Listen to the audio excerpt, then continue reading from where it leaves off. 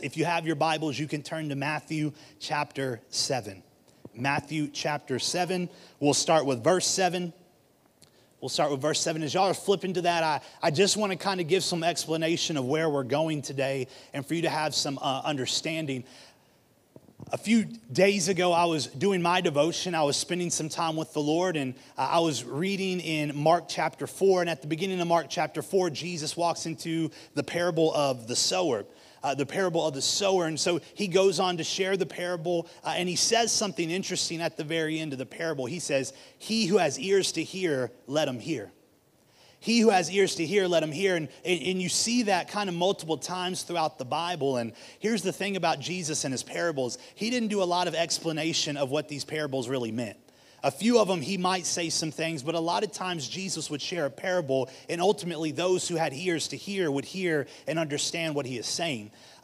Today, I want to say this. As I've been praying, as I've been believing for this message, I really feel that what is to be spoken today is kind of in the same vein. I'm not necessarily going to say that I have a ton of explanation to what God is wanting me to fully declare, and some of y'all might be like, well, what does that even mean? But what I'd want to say is this. I believe that God has something really important for some people in this room. I don't think it's necessarily for everyone in this room, though part of me is like, yes, every message from God is. But I believe there's some people in this room that really need to connect with what is being said today. And so my challenge to you is this. If you have ears to hear what God has to say today. Matthew chapter 7, verses 7 through 11 say this. "Keep on asking, and you will receive what you ask for. Keep on seeking, and you will find. Keep on knocking, and the door will be open to you. For everyone who asks receives, everyone who seeks finds, and to everyone who knocks, the door will be open. You parents, if your children ask for a loaf of bread, do you give them a stone instead? Or if they ask for a fish, do you give them a snake? Of course not.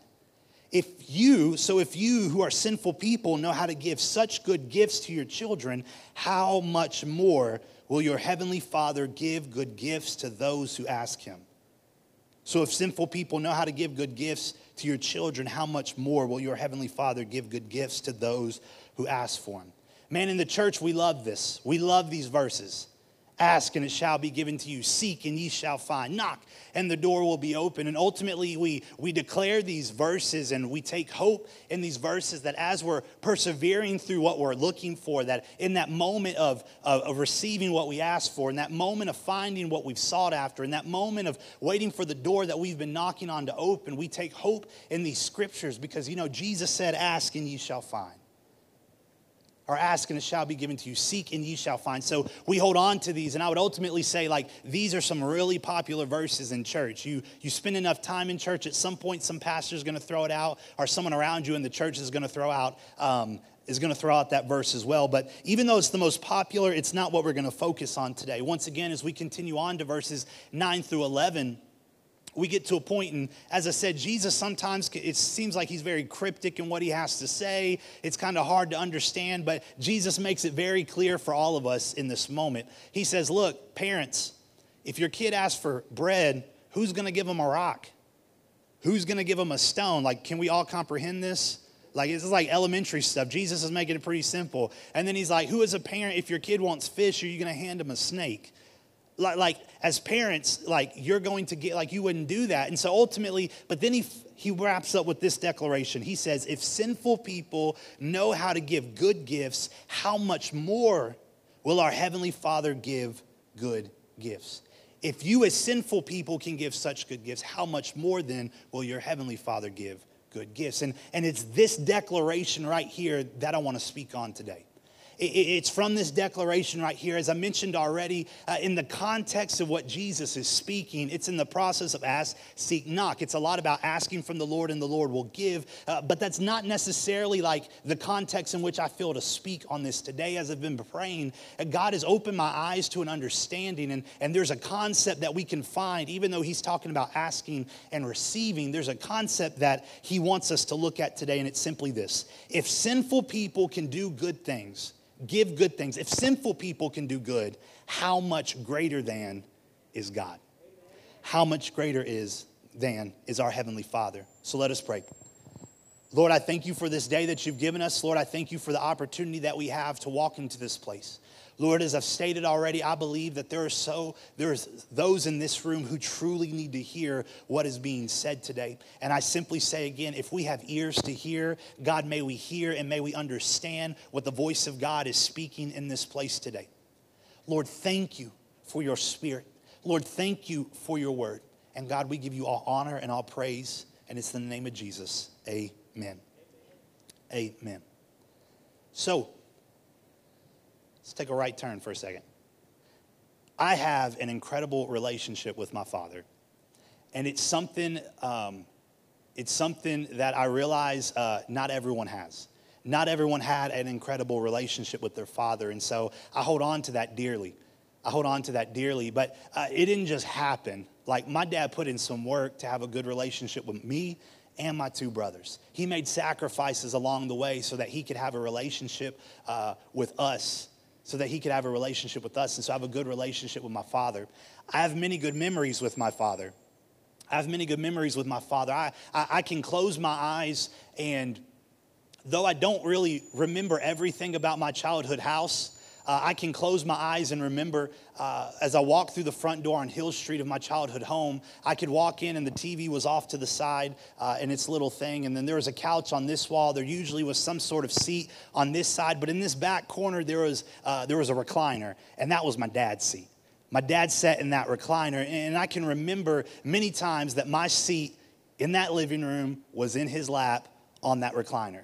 As a young kid, there's photos of me just laying on his chest and stomach as a baby. And as I got older, of course, I couldn't do that anymore. I got a little bit bigger. But he would sit me in between his legs, or I would sit on the armrest right next to him. Like, that was my seat. I wanted to be with my father, and my father wanted to be with me. It's a memory that I hold on to, and ultimately, I don't have to visualize too hard because I see him do the same things with Israel and Kylan to this day. He sits them right there in between his legs, or they sit up right next to him. And so I look at that and I remember being that kid. I remember being with my dad like that. Another memory that I have is growing up, I absolutely loved playing golf. I still love playing golf. It's my favorite sport to play. And in the process of that, I've been on many golf trips with my father. We've shared many moments of playing awful and getting angry together. And we've shared good moments of having some great shots as well. But that's not the memories that I hold on to dearly. It's being in the backyard, barefooted, chipping golf balls, and my dad walking outside, grabbing his club and chipping golf balls with me. And we would play games like closest to the tree. And then we would also play, another favorite is who could hit around the house and as less shots and not break anything on the house. And so thankfully we never did, at least with a golf ball, maybe baseballs and stuff. But actually Mitchell did with the golf ball, other story. Jack never did. But I hold dearly to that memory. And then another thing that I really love about my father is I remember sitting upstairs in the same room that we still to this day, if I ever go over to his house, it's the same room. We sit upstairs. He's got his spot. I've got my spot. It's to the right of him, not like the whole right hand of the father type thing, but that's my spot. I sit to the right of him, and we watch so much WWE. We watch some good wrestling. We watch the Titans play every Sunday. We would watch the Grizzlies. We'd watch the Yankees. Like any sporting event, like our teams, we were on it. Sometimes we'd watch teams we didn't even care for, but we just absolutely, I love those moments of sitting there and seeing a legend, NFL legend pop on screen and be like, Dad, who was he? Was he even good? And my dad talking about it, and then or seeing an old WWE wrestler and be like, Dad, what was he like? And then him explaining it to me. And sometimes we didn't even say nothing to each other. Sometimes we just sat there with each other. And it was just the simple fact that we were in the very presence of each other that made it all worth it. Like, just to be sitting there with my dad. He didn't have to say nothing to me, but I knew he was there. And I would dare say for him just to be sitting with my son. Jack ain't got to say nothing. I'm just glad that he's in the same room with me. For a moment, close your eyes. I want you to picture a memory that you might have with your father or your mother or a grandparent or whoever raised you. Maybe you got a similar story of remembering being in the arms of your father or arms of your mother or an aunt or a grandmother or a grandfather. Maybe you got that memory of going and fishing together. Maybe you got that memory of working on vehicles together. Maybe you got that memory of cooking together in the kitchen. Maybe you got that memory of throwing baseball in the backyard or softball in the backyard. I think if we're honest with ourselves, we all had that memory, but here's what's special about that. In all of the memories I just shared, I've always got someone to look up to, and that's my father. In all of those memories, and here's the thing, there's a vulnerableness that comes in that moment. Because I can even take to times where storms would take place in our home. I would run straight to my parents' room. And it was in the arms of my mother, it was in the arms of my father that I felt comfort. And just something I felt the Lord wanted me to speak today is this. Some of us need to remember what it's like to be a child again. Some of us need to remember what it's like to be a child again, what it's like to be vulnerable and come to your parents and know that it doesn't matter what you're dealing with or what you're going through, or to come to a grandparent and just share and say, hey, just lay it all on the table, and they don't look at you any different. But they just love you, that they help you, that they're there for you. I believe that we all have moments like that in our own lives.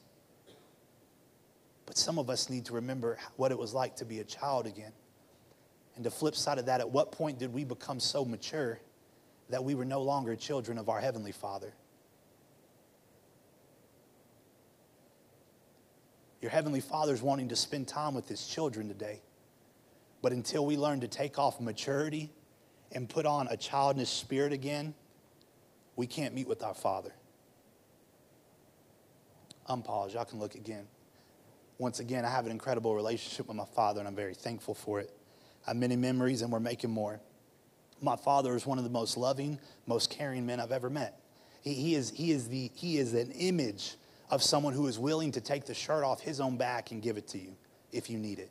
My father has expensive taste when it comes to Bibles. He never felt that it was like, he didn't want no cheap Bible. He wanted like genuine leather. He's got goat skin, calf skin, cows. Like, I don't even know they make that many skinned Bibles, but like, he's got all these like very expensive Bibles. And throughout my entire life, he's bought so many. Yet in his office, he's got like 4 or 5 of them. And that's because along the process, he just began giving those Bibles out because he says, you know what, hey, why don't you take it? He just loves to give. We would go on mission trips. He would have a brand new backpack or a brand new bag that he just bought, super excited about. We would get there. He would see a pastor struggling, and he was like, hey, I want to give my backpack to you. I'm pretty sure there are times he wanted to give other things, and mom may have been like, I don't know if you should do that. But he's just a very giving person. I know my father loves me. I know my father loves me. I know my father is proud of me. I know my father is proud of my 2 brothers as well. And in my entire life, he has always taken care of me. My entire life, my father has always been there for me. Even as an adult, if I need something, I can call him and he'd be at my house in 8 minutes. If I'm ever in need, he wants to give to help. And even in times I really don't need help, he's like, I still want to help. I still want to give. I love my father. But here's the thing. My father's not perfect. My father is a sinful man. Yet if a sinful man can love and care for his children that much, how much greater then is the love that our Heavenly Father has for us? If my father, who's a sinful man in need of a Savior, is able to love me so much and care for me so much, how much greater does my Heavenly Father love and care for me? Those with ears, hear what the Lord is speaking today. For those of you who don't know, in less than 2 months, me and Katie will be welcoming our first child into this world. We're super excited about Rose Aubrey Van Duzer. We're super excited about Rose Aubrey. And I've had many roles in life. I've been a son. I've been a student, I've been a teammate, I've been a friend, I've been an intern, I've been a leader, I'm in the role of pastor, but in a couple weeks I'll get to step into a new role, and that is of a father. that is of a father, and I would be lying to you if I said I wasn't nervous at all. But when speaking to all gentlemen who have walked through fatherhood, they have all said the exact same things because it's just the unknown. You've never truly experienced it before. But I would say this too: the excitement and anticipation to meet my daughter and to spend time with her and to watch her grow up far exceeds any nervousness that I feel. And so anyway, I'm just super excited for that moment. I'm super excited for this moment. When we found out that Katie was pregnant, very early on, I told her I believed that we were going to have a daughter. Of course, everybody and their mother was like, "You're having a daughter," but which is true, we are. But I can remember very early on, before we really started telling people, I looked at her and I was like, "I truly do believe that we're going to have a daughter." And I had this because back in 2013, I had the privilege of going on a missions trip to Thailand. And while we were there, we got to go to different schools. We got to kind of put on a program and share the gospel of Jesus. Pastor Paul was with us. Team Epicer, I think was our name. Yes, sir. So our team to Thailand. But while we were there, we went to a specific orphanage. And what we were doing was we were coming in, a big group of the ladies who were working at this orphanage, like they were going to take them out. They were going to get their nails done. I think even go to lunch, like they were going to pamper them.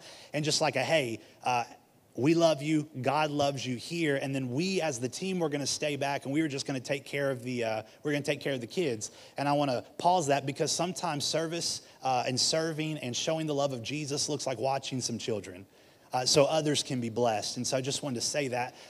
But so that's what we did. And so we watched, and there's two kids that stood out to me the most. There was one, I don't remember necessarily everything that was going on, but I do know this, the baby had to stay awake. The baby had to stay awake, had to stay awake. There's no way it needed to go to sleep. It had to make it to a certain point. And so as we're sitting there, lo and behold, Pastor Paul just took it upon himself to say, you know what, this is going to be my job. And he held that child as it screamed, and as it cried, and he rocked it. He got up, he walked around with that child and just took care of that child. That stands out to me and really doesn't have a ton to do with where we're going. But I just want to say thank you, Pastor Paul. Like, that meant a lot to me to watch that as a young man, to see that you were willing to take the thing that no one else really wanted, or the child. You're willing to take something that was going to be hard, and it may have been hard for you, or it might not have been a perfect thing, but you were willing to do it because you understood you were serving the Lord. So I just wanted to say that and share some honor with you. And so we're sitting there, and so that stood out to me. And then there was this little girl that was there, and man, the moment we got there, just watching her play and stuff, I was like, man, she's cute, she's hilarious, like she's funny. I'm like, this little girl, she ain't saying a word, and if she did, it would be in Thai and not in English, and so I wouldn't even understand what she's saying, but like, she was hilarious to me. I thought she had a great sense of humor, and so we're sitting there and just laughing, and there was one moment that I found hilarious. They had little chopped up hot dogs for lunch, and so the kids all sat down and they were eating their little chopped up hot dogs, and they finished their plates and stuff. But when they went back to playing, this little girl that had caught my attention, her upper and lower lip looked a little puffy, and what was funny to me was she was done eating, but she wasn't done eating, and so she hid the hot dogs in the top and lower part of her lip, and so as she's playing, she would just randomly just start eating another hot dog along the way. And of course, once again, I'm like, this girl's hilarious. And so I'm watching this, and then they start sharing some stories about some of these kids that we're watching. And they get to the girl that's been standing out to me.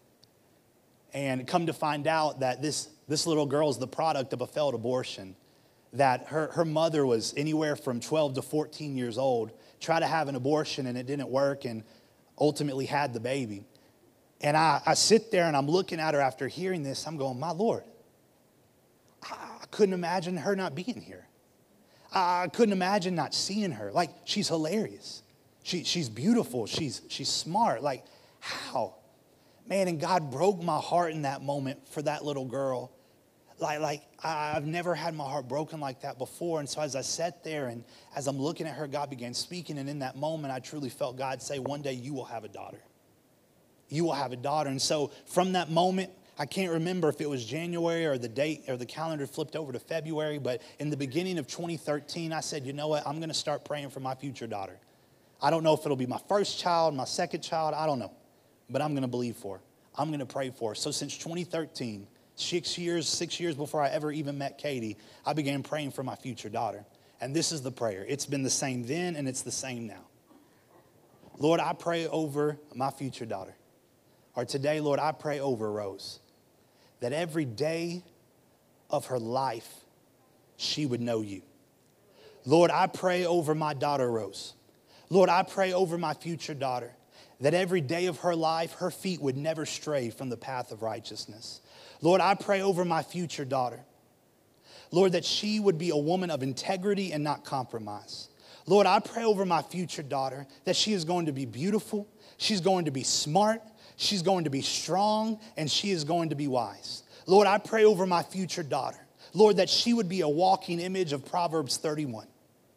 Lord, I've taken time, I've prayed over her husband, I've prayed over her kids. And then in the process of that, I realized that God puts a calling on each and every single one of our lives. And I don't know what Rose is going to do. I don't know what God's going to lead her to do. But God, I've been praying, God, that whatever calling you place upon her life, may she strive in it. That in the midst, the only person I want her to love more than me or more than her mother, Lord, is I want her to love you. And in the process of waiting for my child now, I've got dreams. I've got hopes. I've got aspirations for my daughter. One thing I've really, truly been believing is like, Lord, I want her to like double, triple, quadruple the impact on the kingdom that I have in my entire life. That, Lord, if I reach the United States, I want her to reach internationally. God, if she reaches internationally, then I want her to reach the world. God, if I'm able to have a touch across the world, Lord, I pray that she has a touch in every nation of this world. Like I am believing for great things. I have dreams for her. And I'm so excited to meet her. But here's the thing. I'm not perfect. I'm a sinful man. Yet if a sinful man can have such dreams and such prayers and such aspirations for a child, how much greater are the dreams and the aspirations that our Heavenly Father has for us? Once again, I'm sinful. I'm in need of a Savior. Yet I could dream and think such things for my daughter. How much greater then is one who is perfect? How much greater then does our Heavenly Father have dreams and aspirations for us?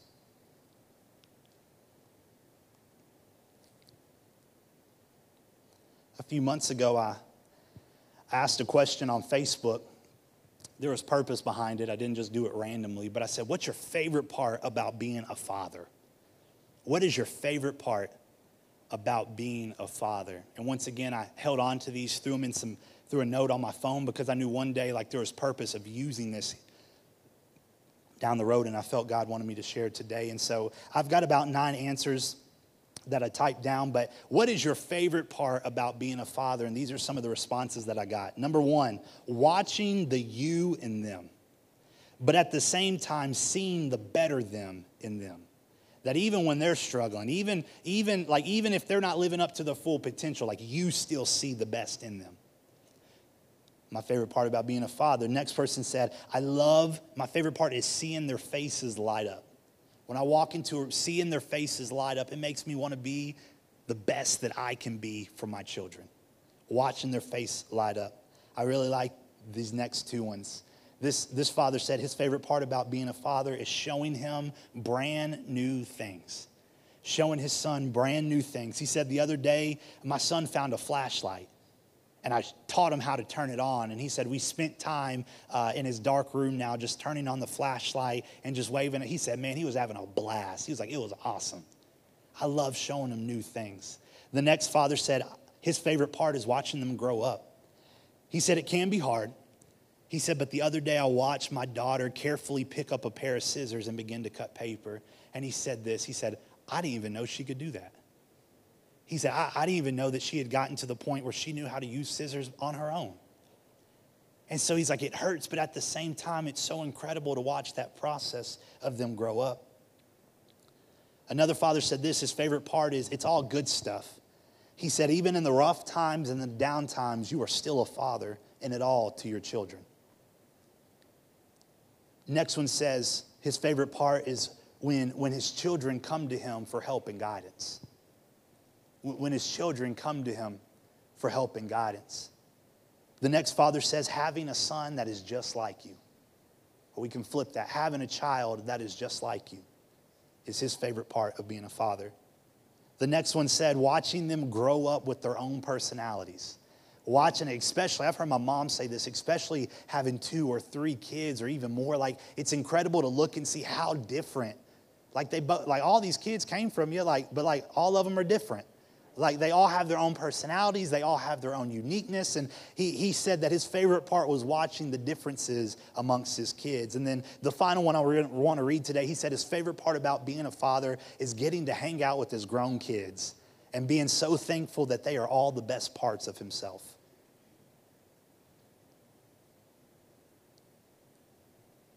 Eventually, I'll get to add something to that too. But I want to say this. Aren't those incredible? Like, it's incredible that those fathers feel that way. But here's the thing. They're not perfect. They're sinful. So if these sinful fathers can have such thoughts towards their kids, how much greater are our Heavenly Father's thoughts towards us? How much greater are our Heavenly Father's thoughts towards us? Once again, he who has ears to hear, let him hear today what's being said. Some of y'all I feel might be tracking with me. Some of y'all might not. But I need y'all, and I hope that you are understanding. I hope that you are grasping what is trying to be said today. What is trying to be said today? Scratch fathers for a moment, mothers as well. You know what it's like to have dreams for your children. You know what it's like to have aspirations for your children. You know what it's like to, in the good times and in the bad times, you know what it's like to take care of them. You know what it's like to get on to them and maybe them talk back to your face. Yet at the end of the day, you peek your head into their room while they're sleeping, and it really doesn't matter how much y'all fought with each other, how much y'all got angry at each other, how much they backtalk you, what bad thing that you did. You open that door, you look at them on the bed, and you go, man, I love that kid. I love that kid.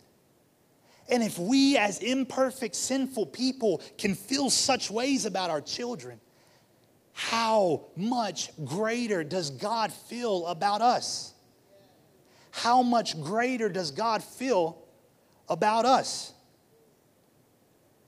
Once again, we got to remember what it was like to be children again. We got to remember what it was like to be a child again. As I mentioned, yes, in life we're supposed to mature, but at some point in life we still have to be childish. The image that pops into my head, and we use it a lot in this moment, but it's like the picture of David. He comes dancing in front of the ark is being brought back into Jerusalem, and he's dancing like crazy to a point where his wife goes, "You look foolish. Like, what are you doing? You look so undignified around everybody." And David said, "Look, I'm willing to look foolish, and I'm willing to look even more foolish." And I'll just say this, and I'm glad the Lord allowed me to say this, but like, David was a man's man.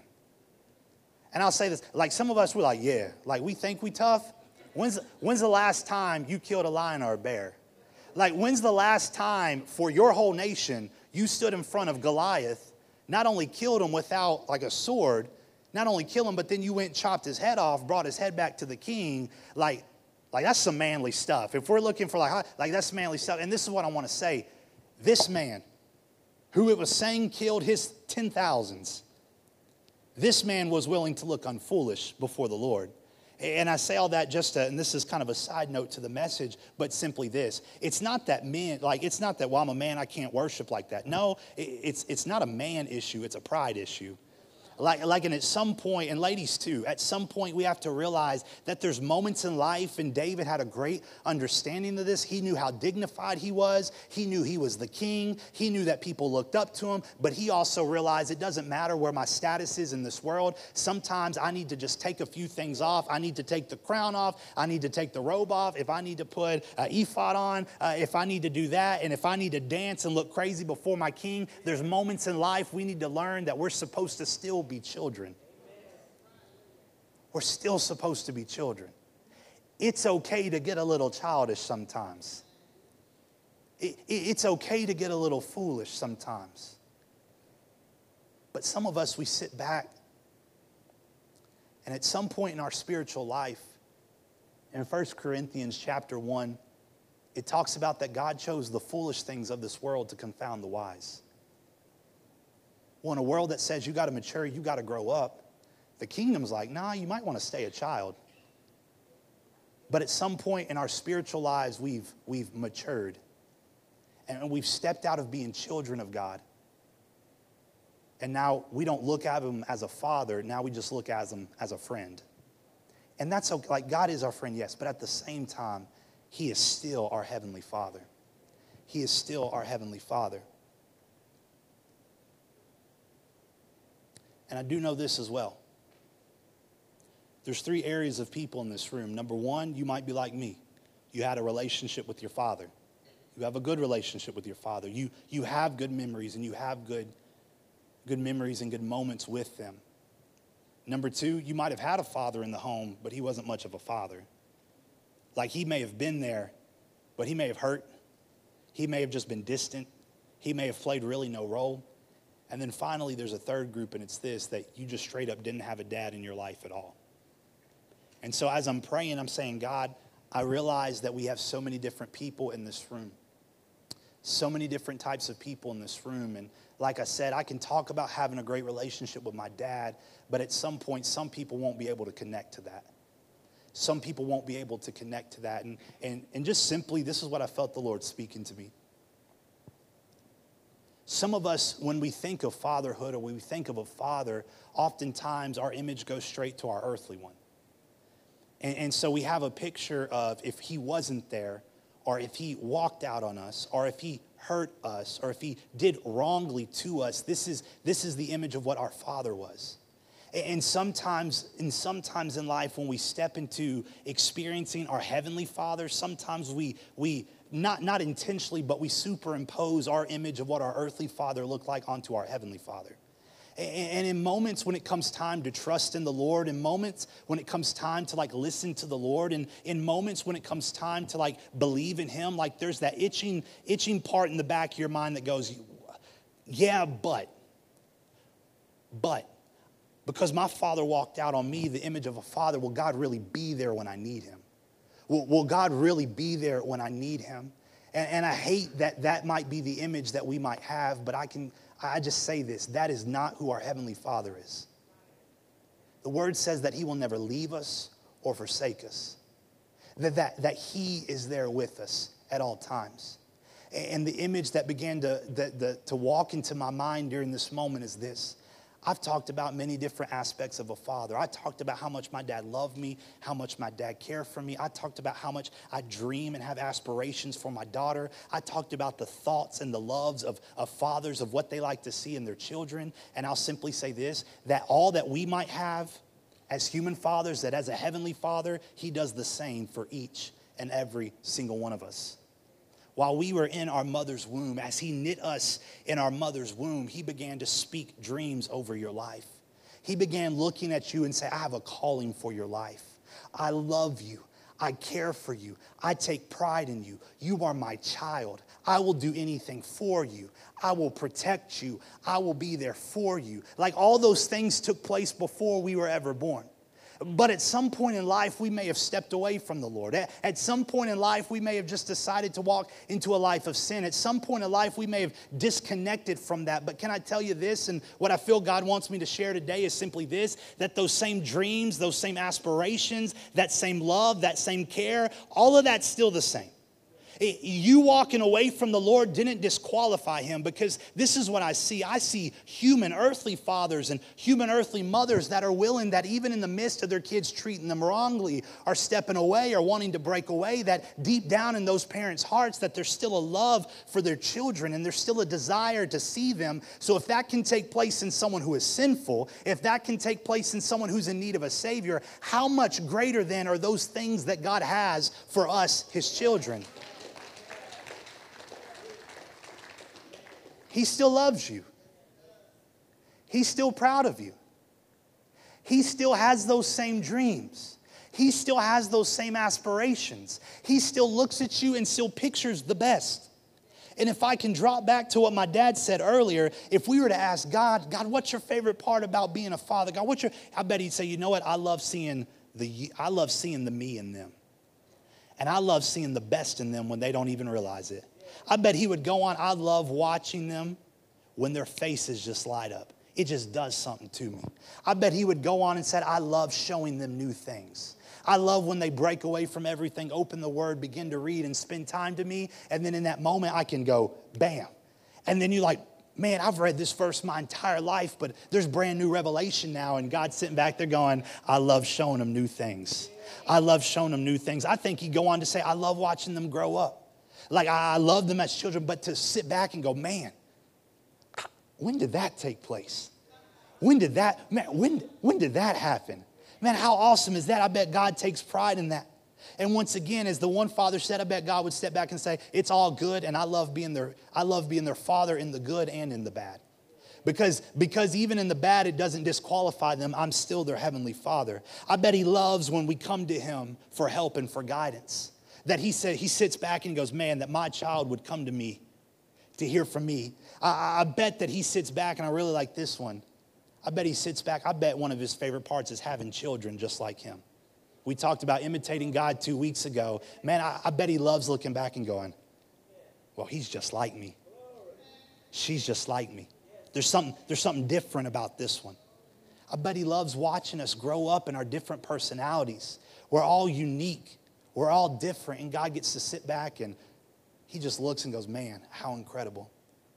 And this final one, I bet God loves sitting back and going, my favorite part is getting to hang out with my grown kids. I love getting to hang out with my own kids.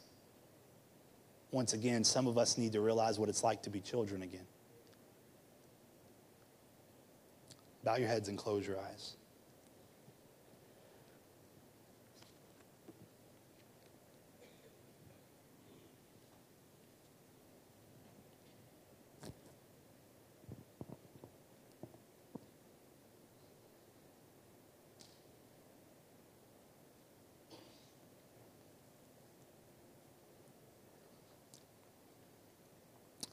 A couple months back, I was down here worshiping on a Sunday morning, and I felt God speak to me, and there's 3 things he gave me. And out of those 3 things, all 3 of the different thoughts became messages. One was imitate God, reflect God. One was make room, another message which I've preached on a Sunday morning before. And the final one was a thought called childish. And so as I opened that notebook back up and as I began to read, because I knew I felt God wanted me to speak that, there was a very specific image that God spoke to me that day.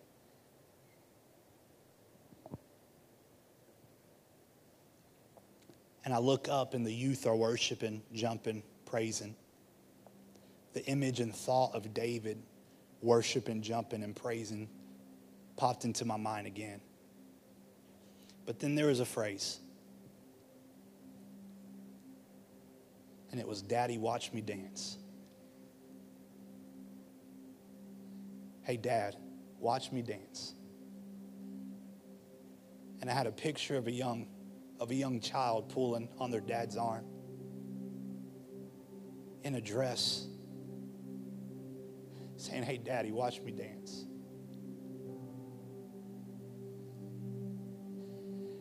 And the father turns around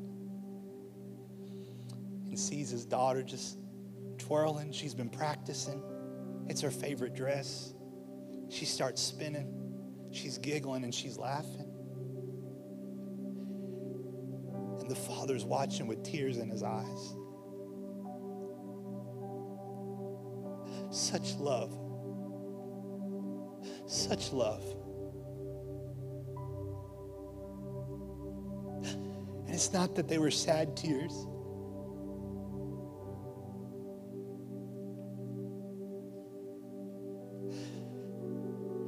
He was so overjoyed as he looked upon the beauty of his daughter.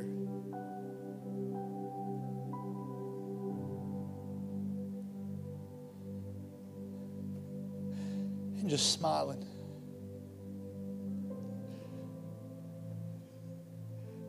Because out of all people, she wanted him.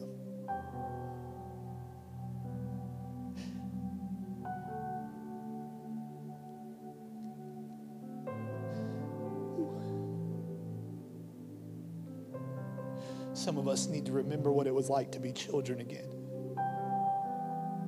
Some of us need to remember what it's like that really the only person we want us looking at is our Father. That I don't care about my reputation. I don't care about my status. I don't care about where I am. Daddy, please watch me dance. Dad, watch me. Lord, look at me. He knows as that Father watches that she ain't perfect. That maybe just 20, 30 minutes earlier she may have been complaining, but it all passes away.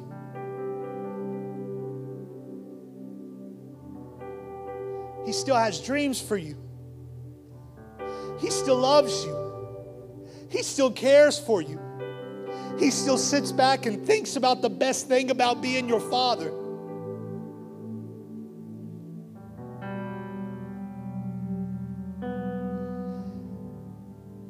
He takes pride in you still. You haven't gone too far. You haven't done too much.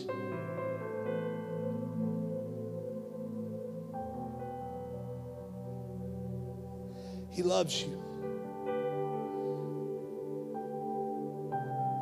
And if our earthly fathers can have such love, and if our earthly fathers can care so much, if our earthly fathers can have such thoughts, how much greater are the thoughts and the dreams and the things that our Heavenly Father has for us? I want to be a child again. I want to remember what it's like to rest in my parents' arms. I want to remember what it was like to lay my head against my father's chest and hear his heartbeat. Lord, I want to know what it's like again. That in the midst of being scared, midst of being afraid, not knowing what's happening, to have the embrace of someone stronger than me.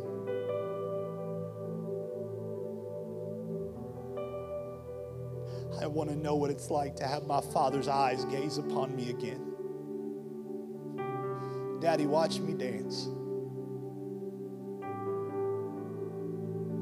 Watch me dance.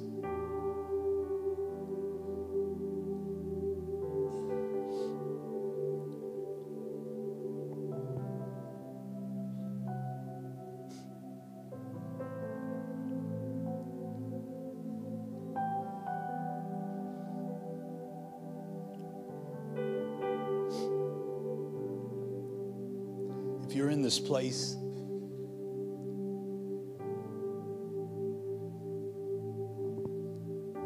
and you've never made the decision to follow Jesus Christ, you've never made the decision to follow Jesus Christ, today is your day.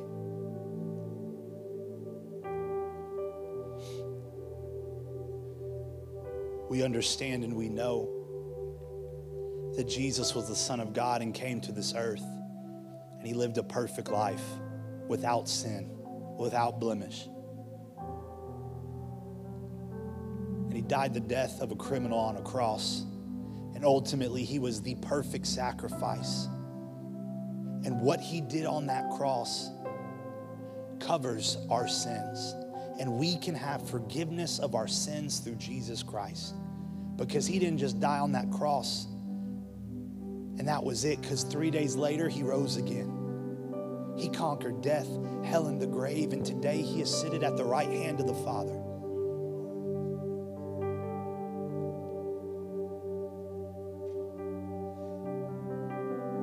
And if you are in this place, you say, you know what, I want to make that decision to follow after Jesus.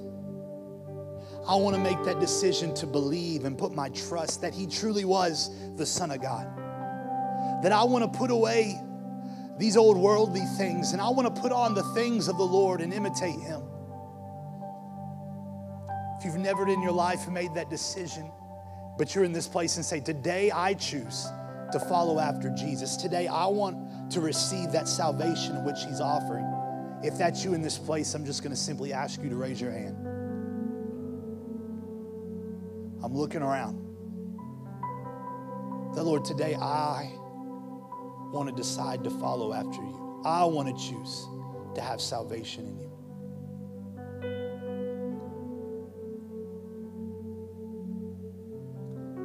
Secondly is this. I want everybody to stand for a moment, if you can, if you're physically able to.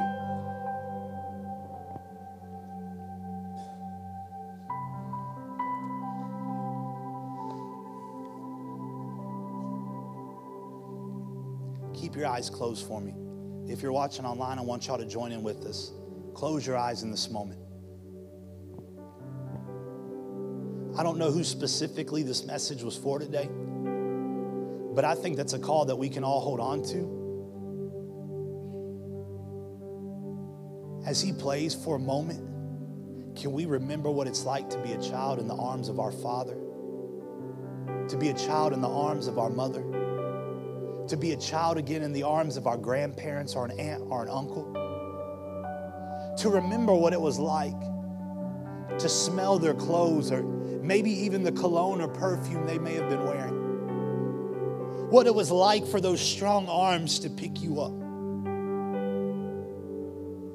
That maybe when you couldn't walk any further, they were there to pick you up. Maybe they even threw you on their shoulders.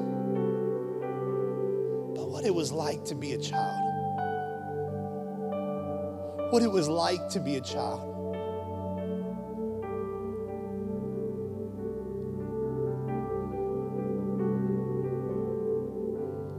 Father wants to meet with you today.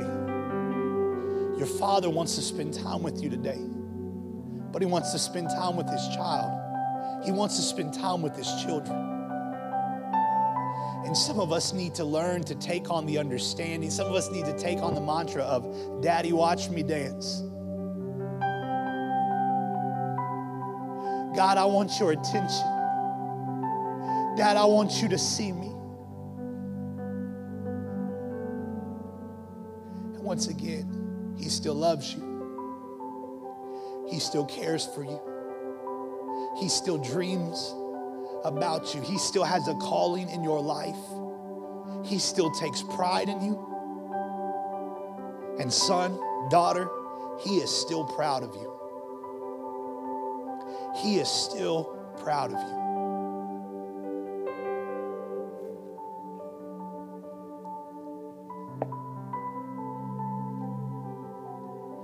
Lord, I pray over this congregation today.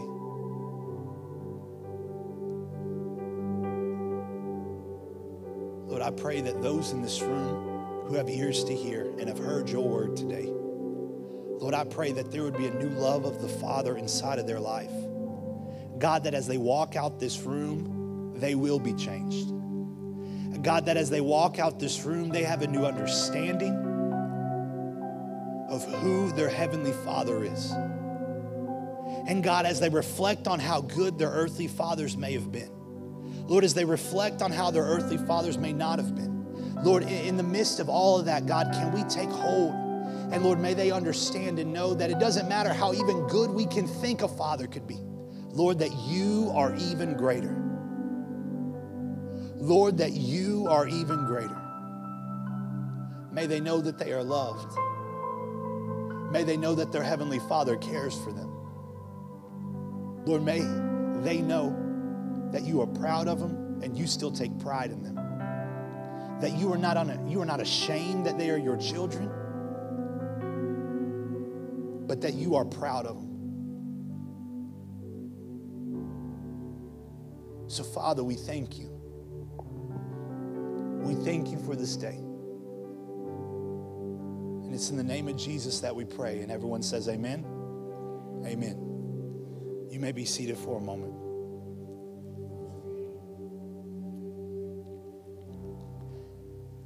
I will emphasize this and say this every time I get the opportunity.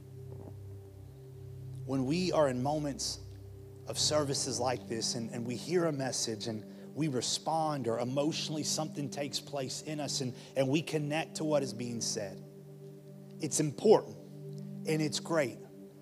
But what's more important is what takes place once you walk through these doors, out these doors.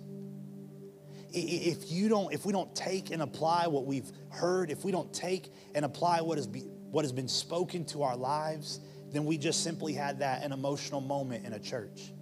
But when we take what has been spoken, when we take what has been heard, when we take what has been stirring inside of us and we go home and we continue to cultivate it, we continue to spend time with God, we continue to hear and read his word, like that's where true change begins to start taking place inside of our lives. Once again, if you're not striving to spend that time with God, if you're not striving to read his word, I want to encourage you. I don't want to condemn you and say, how dare you? I want to encourage you. Your life will change forever. Your life truly will change forever.